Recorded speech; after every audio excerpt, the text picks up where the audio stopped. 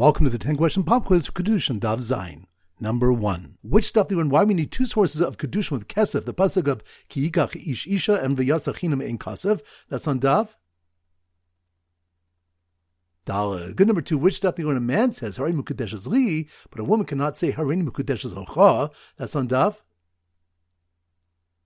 Hey, good number 3. Which stuff you have a question of items of undetermined value must be appraised for Kiddushin, such as the case of a man using a silk he says is worth 50 zuz. That's on Daf. Zayin. Good number 4. Which stuff when a woman can be Mekudeshes b'hanas milva with an alone extension? That's on Daf. Vav. Good number 5. Which stuff when a man can say to a woman, become Mekudeshes to half of me, but not say to the woman, half of you should become Mekudeshes to me? That's on Daf. Zion. Good number 6. Which of the one what the din is if a man was speaking with a woman about matters of her get or Kiddushin, and then gave her a get or Kiddushin without explaining? That's on Daf.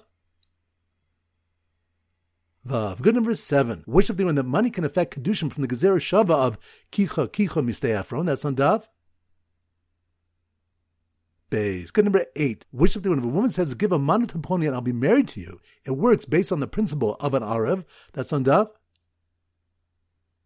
Zion. Good number 9. Which stuff do you the source for star for Kiddushin is from the Hekesh of V'yatzav Haisa, and why money cannot affect divorce? That's on Daf.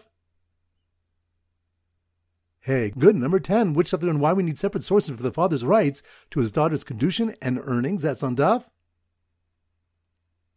Daled. Excellent. That concludes today's pop quiz. This is Rabbi Ram Goldharb Zichru wishing you a great day and great learning.